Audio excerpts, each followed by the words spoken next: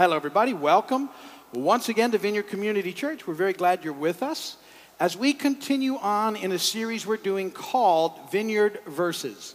Vineyard Verses, we're 10 weeks in. What my hope is in this series is to work together with you over passages of scriptures, and then we're going to break them down a verse at a time, and we'll go over them a verse a week, and I'm encouraging you to memorize them as we go. Because there's something so powerful about having a sort of some built-in scripture, if you would, that's available to you all the time. And that you can call on in the midst of the things that you're going through in life. That the Holy Spirit can remind you of as you work through the day. And so one of the things that we can do is to memorize some of these passages of scripture. And if you break it down a verse at a time, a week at a time, it's actually very doable. And if you then kind of continue to go over them, they should stick with you. So we started this series looking at what I think is just a great foundational passage of Scripture found in Hebrews 10, 19 through 25 that reminds us of our access to God 24/7. It reminds us of His amazing grace. It reminds us of who Jesus is. It reminds us that we're people of purpose and that we have mission and that we're to be encouraging. And there's just a wealth of stuff in the whole thing. And I think it sort of sets the tone for the day about giving us a throne room perspective on the things of life. So it's a powerful way to start the day. Hebrews 10, 19 through 25. If you didn't memorize it with us, go back when you get a chance and memorize it again. Therefore, brothers and sisters, since we have confidence to enter the most holy place, by the blood of Jesus, by a new and living way opened for us through the curtain that is His body. And since we have a great priest over the house of God, let us draw near to God with a sincere heart and full assurance of faith, having our hearts sprinkled to cleanse us from a guilty conscience, having our bodies washed with pure water. Let us hold unswervingly to the hope we profess, for He who promised is faithful. And let us consider how we may spur one another on toward love and good deeds. And let us not give up meeting together as some are in the habit of doing, but let us encourage one another, and all the more as you see the day approaching. And that passage of Scripture is just so powerful to have available and to think about each day and then throughout the day. So I'd encourage you to take that one in. We looked at it, we broke it down, we talked about all those things. Over the last couple of weeks, we started this next passage of Scripture, which is Philippians 4 through 8. And that first passage just sort of reminds me of who God is and gets me, my attention focused on Him and worshiping Him. And now this next chunk reminds me about living in His kingdom and living for Him in the kingdom and what it looks like to have a kingdom life and the things that it really are we should have a hold of in the process. And so we started looking in that in Philippians 4. We're the Apostle Paul. So far we've talked about rejoicing in the Lord and how important that is. And then last week we talked about gentleness being evident to all. And we're going to pick up from there in a moment and start the next verse, verse 6. And we'll do that together here in just a moment. But that's the intro. Transition, always a bad joke or two. These are really bad, but I was traveling this week, so I didn't have much time. Why can't dinosaurs talk? Because they're extinct.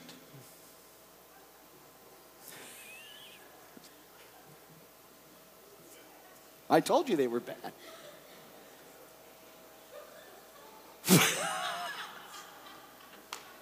What did Batman say to Robin before he got in the car? Get in the car, Robin.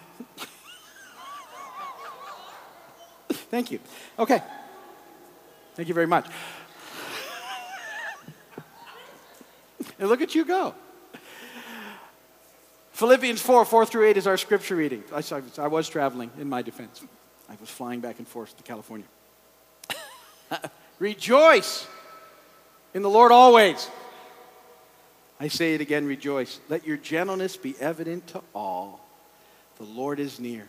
Do not be anxious about anything, but in everything by prayer and petition with thanksgiving, present your requests to God, and the peace of God, which transcends all understanding, will guard your hearts and your minds in Christ Jesus.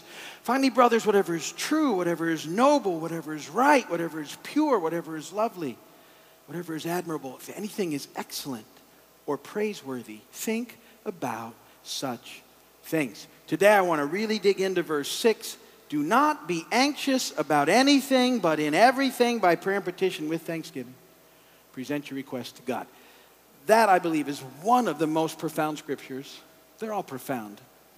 But on our daily life, in walking this thing out in Christ, that one just should be something that we're thinking about all the time, because we live in what can be a very anxious and worried time and culture. And so, but this is an amazing promise that Paul gives us, and it should really be impacting the way that we look at life. And so let's dig in to this verse together. Point number 1 in your notes is this, and it's important that you see this. Anything and everything. Paul gets both of those worked into that scripture. Do not be anxious about anything, but in everything. So he's making a point. These are pretty explicit words. Anything really means anything, and everything means everything. And so he's covering his bases. He's saying with this whole process, do not be anxious about anything, but in everything, by prayer and petition with thanksgiving. And yet, I would say that many of us spend a lot of time being anxious about all sorts of things. It's almost the opposite. We seem to, if we're not careful, we start to get anxious and worried about anything and everything. And yet we're not supposed to live that way. And that's what we need to talk about today. Now, in my prayer time in the mornings, one of the things that I try to pray for every day is that I pray that God would allow me and help me to see the traps and the tests and the temptations that come my way. And that he would also show me the way out, because he promises to do that. 1 Corinthians 10:13, Paul says, no temptation has seized you except what is common to man. And God is faithful. He will not let you be tempted beyond what you can bear. But when you are tempted, he will also provide a way out so that you can stand up under it. You can endure it. And one of these traps, these tests, these temptations that the enemy likes to throw out, one of them is indeed worry and anxiety. And you think, it's a test? Okay, maybe I can see that. It's a trap? Okay, I can see that. How is it a temptation? It's a temptation because you're so used to worry and anxiety that when an opportunity comes, it's almost natural for you to move into it. And yet, it's not the way God would have you live, bound in worry and anxiety. It's actually it's a trick that the enemy seems to be very good at in putting us under, because I would say most of the time, people are dealing with a level of worry and anxiety about all sorts of things that they don't need to be dealing with. And so the Apostle Paul's encouragement to us in this area is it's all-inclusive when it comes to anxiety and worry. He says, don't be anxious about anything, but in everything. And yet we sort of go through it. And so here's a test. Is what you're worried about or anxious about anything or everything? And if it's either one of those things, it falls into this category, what you shouldn't be doing. So he's basically saying there's no really any major room in your life for anxiety. Or worry in the way it is supposed to happen there in our lives. And since it's a trap, because it's not supposed to happen, it's definitely a trick. It's a trap from the enemy. It's a temptation. There's always a way out. The way out is in the second point. This is what Paul says we need to do instead. It talks about prayer and petition with thanksgiving. So, when you are anxious or worried, and you begin to think of it as a trap or a test or a temptation, because you realize that what you're worried about it's anything or it's everything, whatever it is, what you need to do is you need to pray and change your focus to what you're thankful for. Anxiety is a trick. And what it does is it changes our focus, and it gets us onto things that we get anxious oftentimes about stuff, most of the time about stuff that's in the realm of possibilities we believe it, but isn't actually even happening yet. Worry is exactly like that. Worry is taking us to places where we start to worry about possibilities of things. Does anybody ever, you get that? Some of you are like really good at worrying. You like because you get something, you're doing okay, and then you wake up, and all of a sudden, boom, if this is you, and then all of a sudden you start to think about all the possibilities of what might happen that day, and you start to worry about them. Not only do you worry about them, you plan for them in case they do happen, and you want to have 3 or 4 plans worked out in case any of these events actually does happen, which may not happen, probably won't happen, but by golly, if I'm ready for it, then I'm going to be better off. But now I've spent an amazing amount of emotional energy just thinking about things that haven't even happened, and I'm exhausted, and I'm way more susceptible to the tests and the traps and all the stuff that the enemy wants to throw at me because I excel at worry, and it's a temptation because I'm good at it. And you may not even want to admit it, but a lot of you guys, I'm really good at worrying. It's one of my best things. And yet it's not good. It's not what you're supposed to do. So we have to start to pray and change our focus. And what Paul says is, what you need to do when you get this thing, when that worry hits you, when that anxiety hits you, and it hits everybody in different ways. But for me, I can feel it inside me. It's a flip-flop. It's the only way I know how to do it. I'm okay, and then something flips inside me, and it's like inside me. It's a soul thing. And now I'm not okay any longer. And I start over-processing. Well, what does it mean? What does it mean now? What does it mean to me? What do I do? What are the best plans? And I missed a critical step on the journey. And what he tells us, what Paul says is, listen, you need to learn to change your focus, start thinking about what you're thankful for, and then pray. 1 Thessalonians 5:16 through 18. Be joyful always. Now, we got that from our verses earlier in this passage, right? Rejoice in the Lord always. Same deal. And we know what that means. Not fake, not pretend, but because he's with us. Pray continually. Something we should be shooting at. Give thanks in all circumstances, for this is God's will for you in Christ Jesus. Now, when I read that, I want to make sure you get where the comma is there. That verse isn't saying that the hard situation that you're going through is God's will for you. Don't get that. What's God's will for you is to be thankful in all situations, because he knows that's where you're going to find life. That's what he wants you to do. That's what he wants you to do. Situations, because people go, well, isn't everything God's will? Listen, no. If it were, he wouldn't teach us to pray that his will would be done on earth as it is in heaven. It would be an unnecessary prayer. It's not. It's a broken world. It's a fallen planet, and things happen all the time that are not the way they were designed to be. Everything was designed it was perfect and good. Evil didn't exist.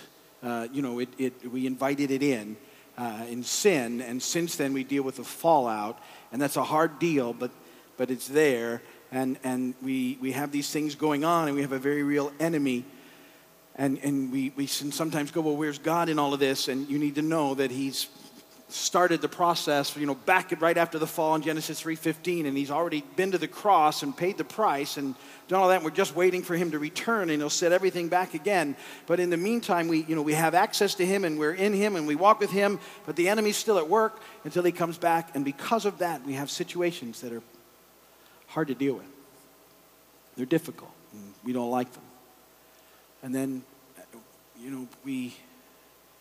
then we start worrying about everything that might happen and anything that might happen. And we lose peace that we'll talk about next week. And we can't find the life that we're called to. And so that's why we have to pray for his will to be done. And that God's will for us ultimately is that we learn that we can trust him no matter what the circumstances are. Knowing that he's good. He's always good. And that he is for us. And he's with us. And he's already done. He's paid it at the cross so that we can have life with him forever. He's done all that. But still, while we wait for him to show back, when he comes back, life can be extremely hard. It can be. But we can be at peace because he's with us and he's for us. And he's good. We can trust him. It's not a pass on hard stuff. It's a reality that he's with us and he's going to see us through all this, no matter what. And we begin to rest in that. And so we start to pray with thanksgiving and then present our request to God. And so we get our focus on, okay, God, and you start thinking about what you're thankful for. There's always something to be thankful for. Always something. You know, even sometimes if you're really messed up, I get it. It can be so hard. You can just be thankful for your very next breath. And just think about it. That was a gift. It was given to you. And if you got to go that far back, go there. But then you can start to think about things that you're thankful for. And as you begin to see his movement in your life, then we can begin to pray and we begin to present our requests to God. See, here's what we don't do that we should do, is we tend to jump into worry and anxiety. And I've already said, some of you are really good at that, right? And yet what you should do is when you feel yourself going to worry, and when you start planning out all through the possibilities, what you need to do is catch yourself as quick as you can. And instead of doing that, here's the thing that you should do: pray. It says present your request to God. Pretty good. He's saying, listen, instead of worrying about all that stuff, why don't you just bring it to God? He's way better at dealing with it than you are. Way better. And a lot of times, even if he doesn't deal with it the way you want, which is probably most of the time, he can still change you, which is what he usually does. And he gets you back into a spot where you don't need to be anxious and worried and wasting all that emotional energy and all that time thinking about things that may never happen and coming up with these plans about how you'd fix it. And what you need to do is this: so you begin to pray. We present a request to God because we have to, this is the third thing, you have to keep God in the equation. You know, the problem with worry and anxiety is that it just completely eliminates God from having any sort of possible movement in your world. Because you don't even think about it. You just think about how you're going to fix it, what you're going to deal with it. What does this mean? I'm so smart, I'm going to figure it all out. And it just stresses us out. And we have this tendency to limit our thoughts to how we fix situations. And it's extremely limiting because you're just not all that good at it. You may have fixed a situation or two, but it probably wasn't you that did it anyway. You just stumbled into the right deal. It's always him. And yet we get this thing and we can't see. We're just not very good at fixing broken things, especially in a big way. If it's a little simple thing, sure, but we can't fix it. And so that causes us to be anxious and worried. And we have a tendency to kind of come up with only one real way that anything's going to work out. Oh, this is how it's all going to work out. And we get limited and stuck in that. And we need to know that God's not limited to our one little way. He can do so many different things. And hopefully over time you've seen that often the way he moves into things is so different than what you expected, but you're on the other side of it and you go, well, that worked. I hadn't thought of that myself, but that worked.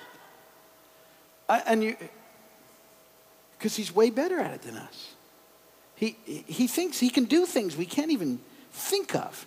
Ephesians 3:20, it says, now to him who is able to do immeasurably more than all we ask or imagine, according to his power that is at work within us. He's able to do immeasurably more. You can't even measure how much more he can do than you can ask or imagine. So he's able to do more than you can even imagine. Think about it. Immeasurably more than you can imagine. And yet we limit God all the time, the way that we fix it with our little worries about things that most likely never happen. Obviously, I have that stat that I read somewhere. And I know I've shared it with you. And then I always share this too, that 82% of stats are made up right on the moment spot by who's ever speaking. 90% of things that people worry about never happen. So that's the stat. So 90% of the stuff that you spend all your time on never happens. Real worriers will go, see, 10%. I knew it. I say I was right. No. It's a waste of time. Pray. He's able to do immeasurably more than you can ask or imagine. Always keep God in the equation. So Paul says, listen, don't be anxious about anything or everything, but by prayer and petition with thanksgiving, keep God in the equation by presenting your request to him, because he's able to do immeasurably more than we can ask or imagine. See, that's the heart of God for you. That's how he wants us to live this thing out. Paul's already said, listen, rejoice in the Lord always. I'll say it again, rejoice. He wanted to make the point. That you've got him, that he's in you, you're with him, he's got you, that you just get that settled in there, and then you start to allow that to work on you, so your gentleness, because it should make you gentle instead of the edgy thing that everybody else has, that should become evident to all. And then he says, okay, now great, now you got that going, now don't be anxious about anything, but in everything, by prayer and petition, with thanksgiving, present your requests to God. And it brings peace. We'll talk about that next week. But we got to start with that. I know you guys believe this, what I'm about to say, but I want you to focus on it this week. I want to encourage you to live this week as though God is real and that you matter to him. That he exists and that you matter to him. And that he really exists. I mean, actively involved in your life. And that you matter to him. God cares about you. God doesn't want you to be anxious and worried and stressed out. He doesn't want you to live that way. He wants you to live trusting him. It changes life. And it frees you up. And he says, listen, when those stuffs come on you, I get it. So you see these things and they don't, this isn't. You take that and you say, but God, I just want to lift it up to you. Rather than worry it and worry it and worry it and get anxious over it and let it ruin I'm just going to settle in you, God, and I'm going to give it to you. Because I know I can trust you. Because you've proven it over time. You're always faithful. I don't like some of the circumstances. I don't like some of the things I've had to go through. I don't like the tragedies that I've endured. And yet I know that you're good. And that you've got me forever. And that you've already done everything that needed to be done at the cross. And I'm just waiting. So God, in the midst of this wait, help me to redeem this time by living for you and making a difference in other people's lives. That I might experience you more and in the ways you've called me to. Live knowing he's real and that you matter to him. And that he's intimately involved in your life. Live that way. And when that anxiety comes on you, when that worry comes on you, just stop, pray. Think about what you're thankful for. That'll change your course. And then start to pray about everything that is trying to get at you. To give it to him and trust. And let him have it there. And it will free up time for you because it takes less time to pray than it does to worry.